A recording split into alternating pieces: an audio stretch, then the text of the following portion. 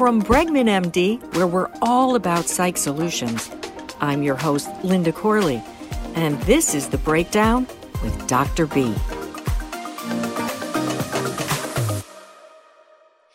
I was just reading the other day that 40 million Americans suffer from an anxiety disorder. That's 18% of the U.S. population, according to the American Psychiatric Association. And then, Dr. B, you throw in a pandemic. So what happens to these 40 million people during a pandemic? What is going on in your practice right now that you can use as an example of what's probably happening across America?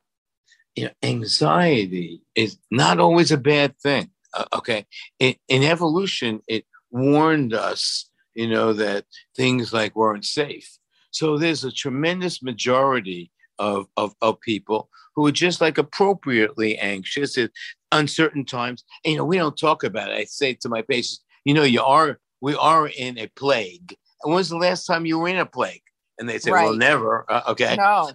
We're in a plague. Okay. So no. Let's remember that. Yeah, you're right. And come to think of it, yes, anxiety can be helpful for some during a pandemic. It's reminding you to wear the mask, hand washing, right? So all these things are great.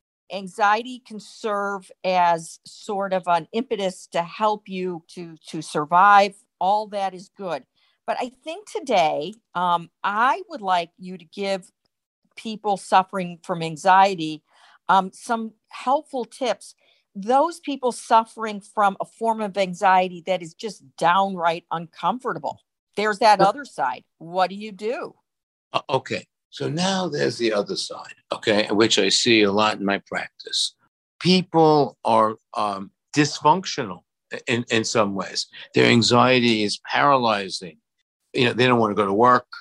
They're going to change their careers. They have changed their behavior towards doing all kinds of activities, with their family, and everybody notices it. And now this is a different type of anxiety than just protective. Okay. So I'm going to give you some of my tips. First, if we're in control, we feel better. Don't catastrophize. Now, I have patients that catastrophize. And that could be the worst thing that could happen. Catastrophize me, the world's coming to an end type of thing, okay? Right, negative thoughts. And these negative thoughts, ruminating, about things and worrying about things. That's right. True. Sorry for jumping on you, but that just kind of before I forgot, a lot of these negative thoughts come from news media, looking at social media. A lot of people are going haywire by getting misinformation or information that gets people all ready to go in a very bad way. It fuels the anxiety. No, there's no doubt about it. I think what we need to do, which really makes sense, is you need to go to good sources, and people that you trust, like your doctor or somebody, and just really, that's kind of like really a large basis of your decision. Okay, so what are some other helpful hints that would, something simple that would help people when they start to get anxious? This is be in the here and now. Don't start thinking about the past. Don't start thinking about the future. Just be in the here and now, okay? It is so important, okay? So just take each day step by step and just focus on the here and now. Okay. So that's huge. Okay. Then you get those negative thoughts that we just talked about. We have to distract ourselves from those. Okay. So in other words, you hear yourself thinking about that, distract yourself. Okay. So you be in the here and now, distract yourself. Now, look, really good to do is we're very social organisms. Get together with people that make sense, that are smart, stay connected to people who are supportive. And positive people. Positive people. And, it's always good to be nice and compassionate to others. We know about that. And then, this is, the psychologists do this a lot more than psychiatrists, but we do it, okay? we need to take care of our emotional, physiological health. And we do that through breathing exercises. Okay. So any time you can, just kind of sit down, lay down, and just listen to your chest rising and falling. Close your eyes or just look up with your eyes and just concentrate on that. Now, if you could just do that, a lot of people can achieve some sort of an alpha state, which can be very relaxful. So everybody should learn, that kind of technique. And then, Linda, last is, hey, look, if things don't work, then get some professional help. It's so easy now. We got the telemedicine, psychiatry. You could do it for the comfort of your home. It's not expensive. And just reach out and get some professional help if you need it. Yeah, you're right. Very good advice. Just get to that state where you're relaxed and you feel sure of yourself, sure of your environment. These are the kinds of things that help us stay young, because anxiety can age you. That brings us to our next subject. Actually, your birthday today. By the way, happy birthday. Thank you, Linda. Well, yeah, happy birthday. Well, that's what, your birthday, made me start to think about how to grow older gracefully. Now, we're both baby boomers, right? Baby boomers have always been obsessed with staying young. Obviously, that's an age-old want and dream and goal to stay young as we get older. But baby boomers are we make it a cottage industry. Let's face it. So let's talk about getting older and staying young mindfully. I have to tell you, I found this funny saying. Remember George Burns? Yeah. He said you can't help getting older, but you don't have to get old, right? That's so him.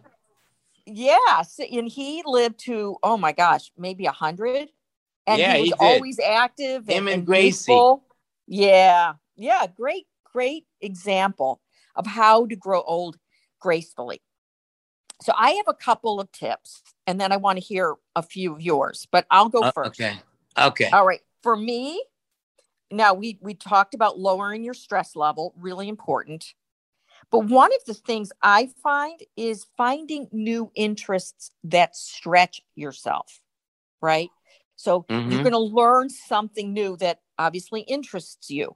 But when you learn something new, see, we used to learn something new when we were young all the time in school. We would surround ourselves with new situations. But another tip of mine is obviously stay social with your older friends. But how about making new friends among a younger generation? I've been doing that lately. And what I find is, number one, I'm learning new things like technology that I might not learn among my own age group. They love to laugh. They like to try new things. They take me on their ride with them. And I feel like I lose track of how old I am. Does that make sense? Oh, absolutely. I think you're doing great things. Okay. And I want to just add to things that you're doing that I totally agree with everything you're talking about. And along with that, I think we got to take care of our body. Okay. And, there's a lot of talk about that, but you have to really get good nutrition. And that means you may need some bunch of supplements, because the soil isn't as great as it used to. You have to have some form of regular exercise, okay? And as we've been talking today, some form of meditation to achieve alpha states. So, those are kind of like my three things that I would like to add to what you put out. I'd like to add to that, Linda, a sense of purpose. Yes. I have too many friends who are like retired.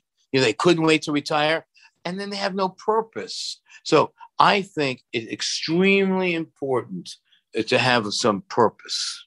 Yes. Well, all good advice for the folks out there on your birthday.